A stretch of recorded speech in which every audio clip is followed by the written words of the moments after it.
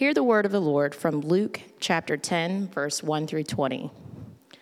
After this, the Lord appointed 72 others, and he sent them ahead of him in pairs of every town and place where he himself was about to go. He told them, "The harvest is abundant, but the workers are few. Therefore, pray to the Lord of the harvest to send out workers into his harvest. Now go, I'm sending you out like lambs among wolves. Don't carry a money bag, traveling bag, or sandals. Don't greet anyone along the road. Whatever house you enter, first say, 'Peace be unto your household.' Peace be unto this household. If a person of peace is there, your peace will rest on him, but if not, it will return to you. Remain in the same house, eating and drinking what they offer, for the worker is worthy of his wages. Don't move from house to house. When you enter any town and they welcome you, eat the things set before you.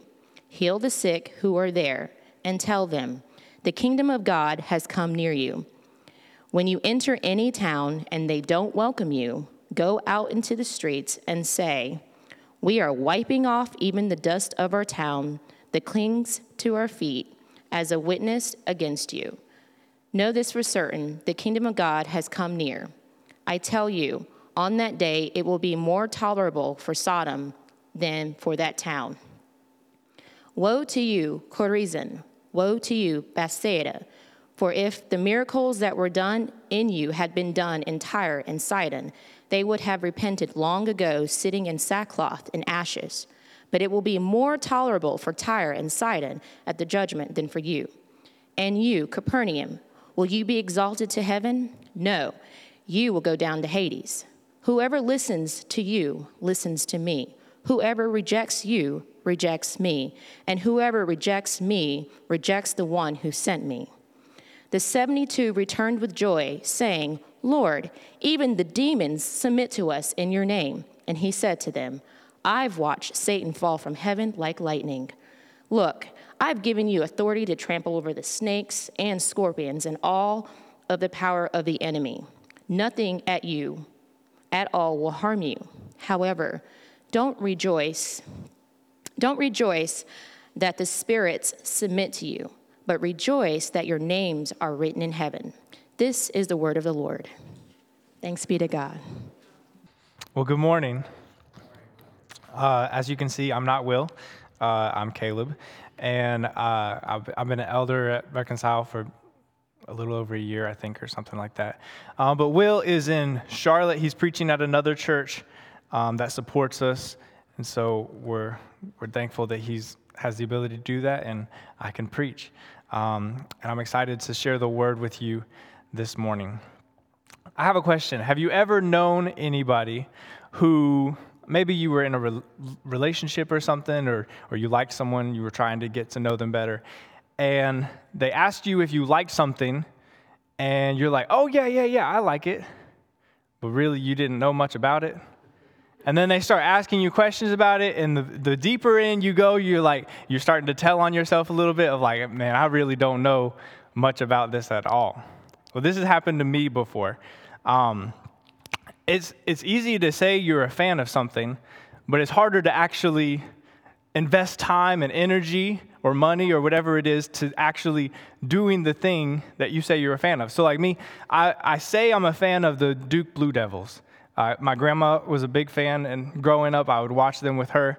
But if you were to ask me right now to name one person on the roster, I have no idea. I don't know a single person. In fact, they just got a new head coach, and I have no idea what his name is. So it's easy to say you're a fan of something, but there's a difference between saying you're a fan and actually being a fan, actually investing time, energy, money, whatever it is you need to invest to be a fan. Well, Jesus, when he was doing his earthly ministry, he was gathering crowds around him. There were thousands of people. In fact, when he fed the 5,000 2 or 3 different times, and that was just counting the men. There were probably at least 15,000 people there.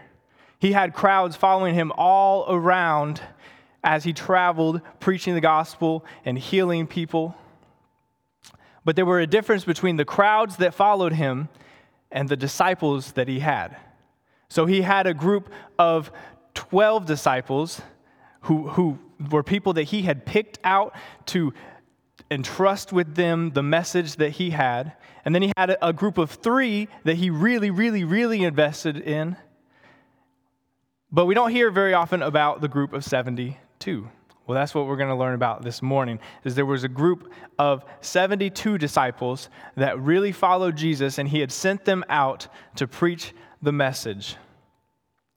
Our main point this morning is that to be a disciple of Jesus means you have been sent out to participate in Jesus' kingdom mission.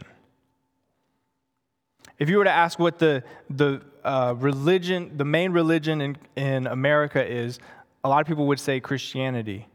But if you study a little bit deeper, you come to find out that a very small portion of those people are actually practicing Christians. That they actively go to church and they're in community. They actively read their Bibles.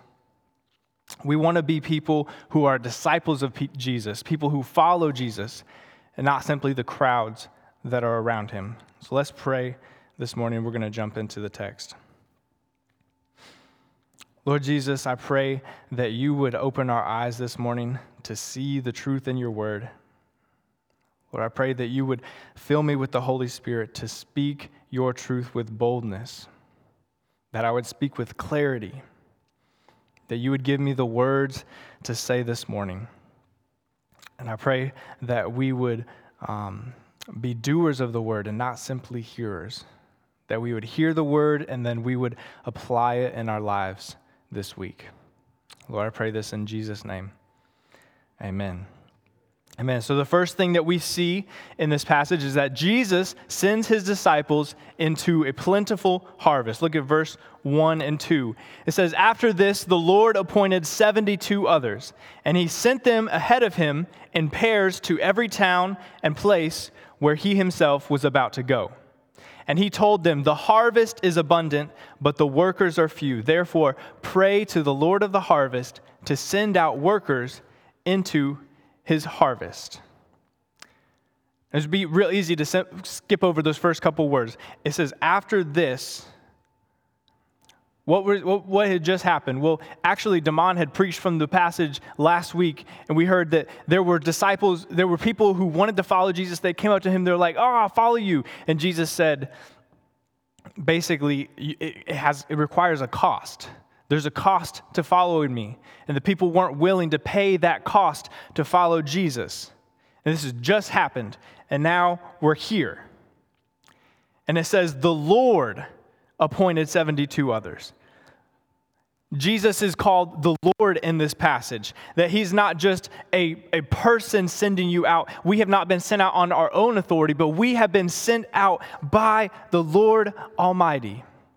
In the last chapter, we had seen the transfiguration happen. The transfiguration is when Jesus went up on a mountain with 2 of his closest disciples, and Moses and Elijah appeared. And Jesus was all of a sudden changed his appearance, and he was glorified in that moment. They saw him for who he really was. They saw that he was truly God. And he's greater than Moses and Elijah. Think about that. Like, if Moses sent you on a task, or if Elijah sent you on a task, that would be pretty incredible, because these people were heroes in the Old Testament. I mean, Moses had led an entire nation out of slavery and through the Red Sea, that the Red Sea had parted when he lifted up his staff. He had seen the glory of God. He was the only one that when the mountain was shaking, when there was thunder and lightning and earthquakes, and the people were at the bottom of the mountain, he was the only one who was able to go up onto the mountain and receive the word and the law from God. Elijah had a prayer life that was so powerful, he could control the weather. I don't know about you, but I've never been able to control the weather with my prayers. I mean, these were amazing people in the Old Testament that God had used. And Jesus is standing before them, and he is greater than them. That where they are just a man, he is the Son of Man. He's God in the flesh. Jesus spoke the very laws of nature into existence. That he was the firstborn of creation. He is the creator of all things. He was the one who said, "When you see me, you have seen the Father." Jesus is a powerful king, and he is the one who is sending us out. So he sends out his disciples, and he assures them of fruit. He assures them that there will be fruit, that he's not sending them out for no reason. He said, the harvest is abundant. I like playing basketball. The hardest shot to make in basketball is the wide open layup. When no one's around you and you're going and you're wide open, that's the shot that you start thinking about way too hard, and it's so easy to miss that shot. Well, Jesus is telling his disciples here, there is no way you are going to miss this shot. It's impossible. Jesus already knows who needs to hear the message, what they need to hear, and when they need to hear it. And he is sending us out as his messengers to proclaim this gospel. Our job is obedience, to open our mouths, to say the words. And then the Spirit is going to do the rest. That we can water, we can plant seeds, we can say it, but the Lord is the one who provides the increase. He's the one who's going to cause the growth. So there's no way that we can fail. If we open our mouths and if we say the words, we've already done it. And we don't have to fear failure, because Jesus says that he sends out his disciples to the places he is about to go. Think about that. Jesus sends out his disciples. He's like, go share the word. Tell them the kingdom is coming because I'm about to go there. Think about that when you are thinking of your coworker or your family member or whoever it is that God has placed on your heart. If you go in obedience, that is the place that Jesus is about to come. That he's about to show up in glory in that moment. But then he says there's no shortage of people who need to be pursued. He said the harvest is abundant, but the workers are few. There's only a shortage of people who are willing to pursue others. But we have the message of life. We have the message of hope. The gospel is the ointment for those who are deeply wounded. It's freedom for those who are stuck in slavery. It's purpose for those who are wandering. And it's a home for those who have been outcast. We have the message of life that we can give to the world. And we need to go. We need to be obedient. We need to open our mouths and give this message to the world. The gospel is a beautiful treasure that we get to share with the world. But he says the laborers are few.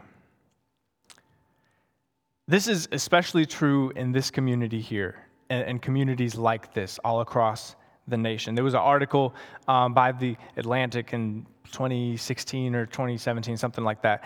And they were writing about how churches are dying in communities like this. In impoverished communities, churches are dying. It's because the old churches don't have enough resources to keep going, and not enough new churches are coming into locations like this. Because it's hard, it's difficult. Who wants to go to a place as hard as this? And for years, our church we've had training available. We've said, if you want to come plant a church in a location like this, we'll do a residency. We'll train you for a year. And we've talked to the denomination about it, and they say we just don't have the people. There's just not people who want to do that. And we've been looking for years, and so we need to pray. That's what Jesus says. Jesus says, pray that workers would be raised up. We need to pray for more laborers. We need to pray that God would raise up new pastors, new worship leaders, new assistant pastors, new children's directors, that God would raise up workers from this community who would serve this community, who would love this community, who would share the gospel with this community. We need to pray that God would send new people from maybe outside of this community to come in here to share the gospel with people. because people are ready to hear. We just don't have enough laborers. There's not enough people. We also need to pray that the laborers who do share the gospel would be strengthened. Every Sunday we pray, when we pray for the church in the world, we pray for churches across our county and for people who proclaim the gospel here and far away. That should be a regular prayer on our prayer list, that we would pray for people who are sharing the gospel here and far away. We need to pray for Brian, he's one of our missionaries, for Stacy, because sharing the gospel is a labor-intensive work. It's a tiring work, and we need to be strengthened by the Holy Spirit. But Jesus doesn't just send out his disciples with no instruction. He gives them instructions in verses 3 through 9. The first thing is that he sends out his disciples in community. You see that in verse 1, that he sent out his disciples in pairs. Growing up, we watched a lot of Western movies, me and my brothers. And my youngest brother, his favorite one to watch was something called The Lone Ranger. Now, this Lone Ranger was this guy. He wore a mask. No one knew who he was. And he would just go out on his own, kind of like a vigilante, and take out bad guys. That's what the Lone Ranger did. But nobody knew who he was. We're not Lone Ranger Christians. We're supposed to be in community. We need to be known by people. When we are commissioned together, when we're sent out together, it provides companionship for the journey. Because it's going to be long, it's going to be tiresome. We need companionship. It provides protection, that we're protected from our own devices. We're protected from attacks of the enemy. We're protected by influences of the world. It helps keep our doctrine right being in community. And then thirdly, it provides validation that our words are true. If you are saying something and there's someone right beside you saying, yes, I've been through that. When there's someone saying, I have been set free from the slavery to sin. These words are true because I have experienced these words. That provides validation for the world. And especially when we are in unity. When we have people of different backgrounds, different cultures, all proclaiming the same message. That I was stuck in my sin, but Jesus came. He saved me. He forgave me. He redeemed me. He set me free. This is where the power comes from. That we are in community on mission. We're not sent out as lone rangers. But Jesus said, he gives a warning that we have no guarantee of safety in the mission. He said in verse 3, now go, I'm sending you out like lambs among wolves. He says there's no guarantee of safety. Wolves are predators to lambs. But he sends us out as lambs. And then he says he'll provide for the mission. In verse 4, he said, don't carry a money bag, a traveling bag, or sandals. Don't greet anyone along the road. He's going to provide all the things that we need for this mission. The only thing he asks is that we go, that we step out in faith and we walk in obedience to him. And think about the focus that this gives you, that you're not worried about any of the other things. All you're worried about is proclaiming the gospel, that you are living on mission. When you live in simplicity, it gives you focus because you're not thrown off by all of the other distractions that are in the world.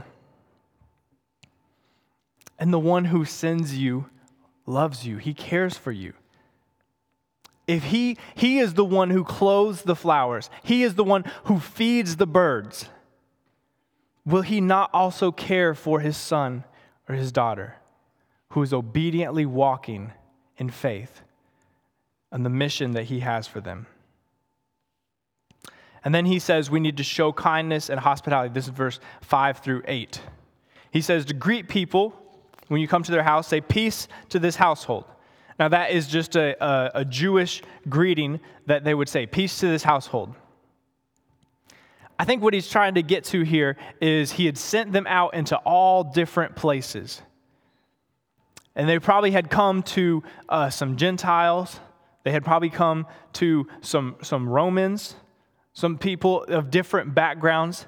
And he said, whether or not they are like you, greet them. Be kind to them. Show them hospitality. Say peace to this household.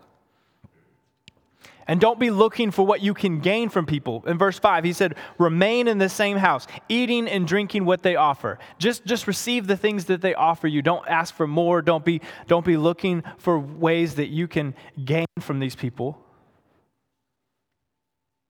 And don't grow impatient with people. Verse 7, he said, don't move from house to house. So it's so easy when you're sharing the gospel or when you're pursuing someone to grow impatient, to say, I'm just going to move on to the next one. He said, don't move from house to house. Just stay in the house. Just keep being diligent. Keep sharing over and over again. And then he said, show cultural hospitality. Verse 8, he said, eat the things that are set before you. I'm sure they had to eat some weird stuff. If you've ever been to another country, you've probably been served some food that was not what your normal diet was. But he says, show hospitality.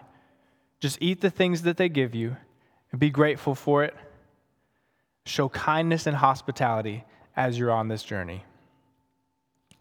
And as we do these things, we will see the kingdom of God come to earth. Verse 9, he said, heal the sick who are there and tell them, the kingdom of God has come near to you. As we go, as we walk in obedience, as we share the gospel, we get to see little pictures of the kingdom of God that is coming. That one day we will live in a perfect kingdom. But for now, we get to see glimpses of that kingdom. We get to see people healed. We get to see people comforted. We get to see families reconciled, people reconciled. We get to see unity where there once was separation. We get to see little pictures of the kingdom now. And that is such great news. But he also says that there are consequences for those who reject the kingdom message. Verse 10 through 16. He said, when you enter any town and they don't welcome you, go out into its streets and say, we are wiping off even the dust of your town that clings to our feet as a witness against you. Know this for certain, the kingdom of God has come near. I tell you, on that day it will be more tolerable for Sodom than for that town.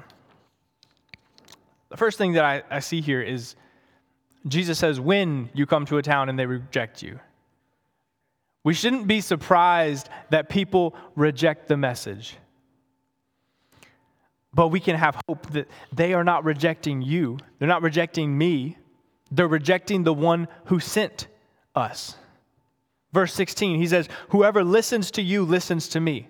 But whoever rejects you rejects me. And whoever rejects me rejects the one who sent me. Jesus said to his disciples, he said, is a servant greater than his master? What did they do with Jesus when he shared the message with them? They got angry and they put him on a cross. Should we expect any less? We're not greater than Jesus. And so if they rejected him, surely there will be some that will reject us.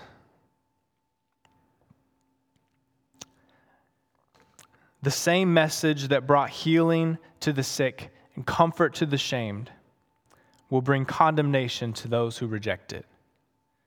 That if you hear this message and you reject it, there will be consequences. Jesus, when he began his ministry, he quoted this passage from Isaiah. He said, the Spirit of the Lord God is on me, because the Lord has anointed me to bring good news to the poor. He has sent me to heal the brokenhearted, to proclaim liberty to the captives and freedom to the prisoners, to proclaim the year of the Lord's favor. The very next line is, and the day of our God's vengeance. The same message that can bring healing also brings condemnation for those who reject it. If you know the truth, that makes you more culpable. That makes you more, if you know the law and you actively decide not to do the law, that just makes it worse. He says that if you've seen the kingdom and you reject it, it's worse for you than it was for Sodom. Because Sodom didn't have Jesus walking around. They didn't have the Word of God. They didn't have the miracles that had happened in Jesus' day and that happen today. They didn't see that. He said it's worse for you than it is for Sodom if you see this message, if you see the joy that could be, if you see the grace that I have shown you and you reject it. But it's not all bad news.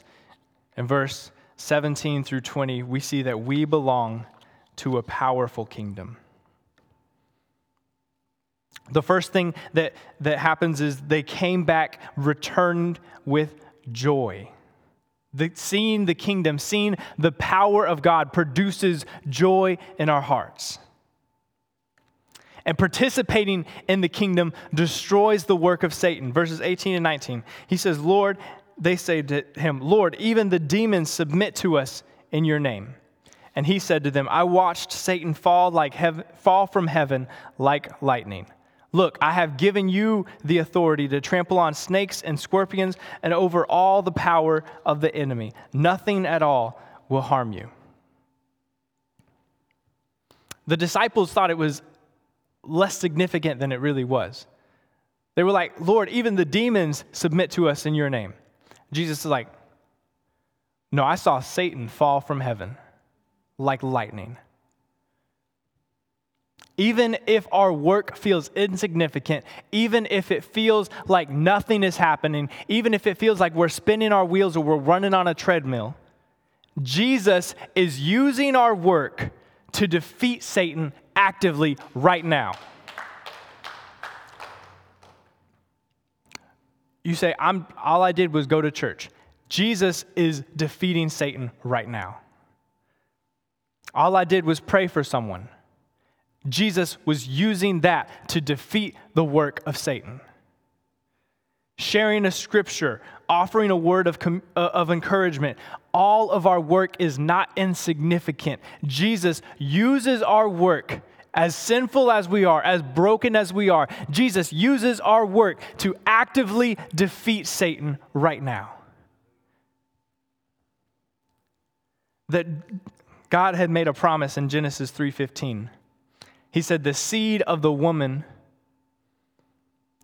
would crush the head of the seed of the snake. And he is actively fulfilling that promise right now through his church. It began on Calvary when Jesus died and he rose again, defeating death, defeating sin. But it continues today and advances today through the church. Jesus has spoken to Peter. He said that the gates of Hades will not stand against the church. I always used to hear that, and I'm like, all right, so we'll be protected from Satan. Well, what does a gate do? A gate keeps people out. So there's the gates of Hades. Satan is in there. The gates will not stand against the church. The church is advancing. That right now we are seeing the kingdom of God come to this earth through the church. And the kingdom of heaven, the kingdom that we belong to, it is greater than any other kingdom. No other kingdom is greater. No other kingdom is stronger. No king is better than our king. But so often we get distracted with other kingdoms. So easy to get wrapped up in the things that are going on around us. We're worried about what's happening here, what's happening there. worried about what people are saying on social media. There's so many other kingdoms that are pulling for our attention, but we belong to the greatest kingdom. And it brings joy when we see the kingdom of God come to earth. It's brought joy to my own heart that I have seen the kingdom of God come to people in our church. I've seen people overcome addictions. I've seen orphans been given a family by our church. I've seen people delivered from a demonic oppression. I've seen people generously give to others who are in need. We have seen the kingdom of God come in this church. And we want to keep seeing that happen in our community. We want all of these streets to be changed and transformed by the power of Jesus. They don't have to go to this church right here. We want to see the kingdom of God advance. We want to see lives transformed. And his disciples, they were real jacked up about all this. They were real excited. But Jesus, in verse 20, he says, "Don't rejoice that the spirits submit to you. Rejoice that your names are written in heaven." To know Jesus, to be known by him, to have fellowship with him, that's the greatest gift of being in the kingdom. More than us being able to talk about God, we get to talk to God himself. More than telling people about Jesus, we get to experience him ourselves through the Spirit. We get to receive his love, his acceptance, his comfort, his healing, his victory over sin because of what he did on the cross. That he came and he suffered and he bled and he died on the cross so that we could be forgiven. And then, like I was telling the children this morning, we receive all of the good that he had done in his life. That we receive his perfect record. That we receive his victory over sin.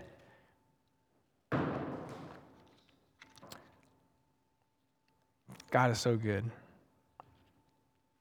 And so you may be listening this morning, you're like, all right, you're talking about being sent, just being a missionary or something like that, being a pastor. That's not me. And probably most of you will not ever work in vocational ministry where your job is to do ministry. So what about you? Well, you are sent to whatever your vocations are. So if you are a roommate, that's your vocation. If you are a husband or a wife, if you are a mother or a father, if you are a brother or a sister, that is your vocation. Whatever you work, that's your vocation. Wherever God has placed you, he has placed you there for a reason. So that's your mission field. And then this church has been sent to this neighborhood, that we have this community around us. And so we pursue this community. And if you want to know how you can get involved in serving this community, we have different ministries that meet in our church. And the goal is that we would bring people from this community into our church. And then we would begin to develop relationships with those people, share the gospel with them, and then they would be connected to this church. So if you want to know how to get involved with that, I'd love to talk to you about it. I'm sure John would love to talk to you about it, or Will when he comes back. But wherever you are, you have been sent to a mission field. That's all I got. I'm going to pray. I didn't have a good way to wrap it up. Jesus, thank you that you are good, that you are in control of everything, that you have all power and all authority in heaven and on earth. Lord, and we belong to your kingdom. Thank you that you are a gracious God. You are slow to anger. You abound in steadfast love. Lord, I pray that we would go full of assurance that you love us, that you care for us, that you are our Father and our friend. I pray that you would strengthen us by your Spirit. And I pray that we would walk in obedience and in boldness because of who you are and what you've done for us. In Jesus' name I pray. Amen.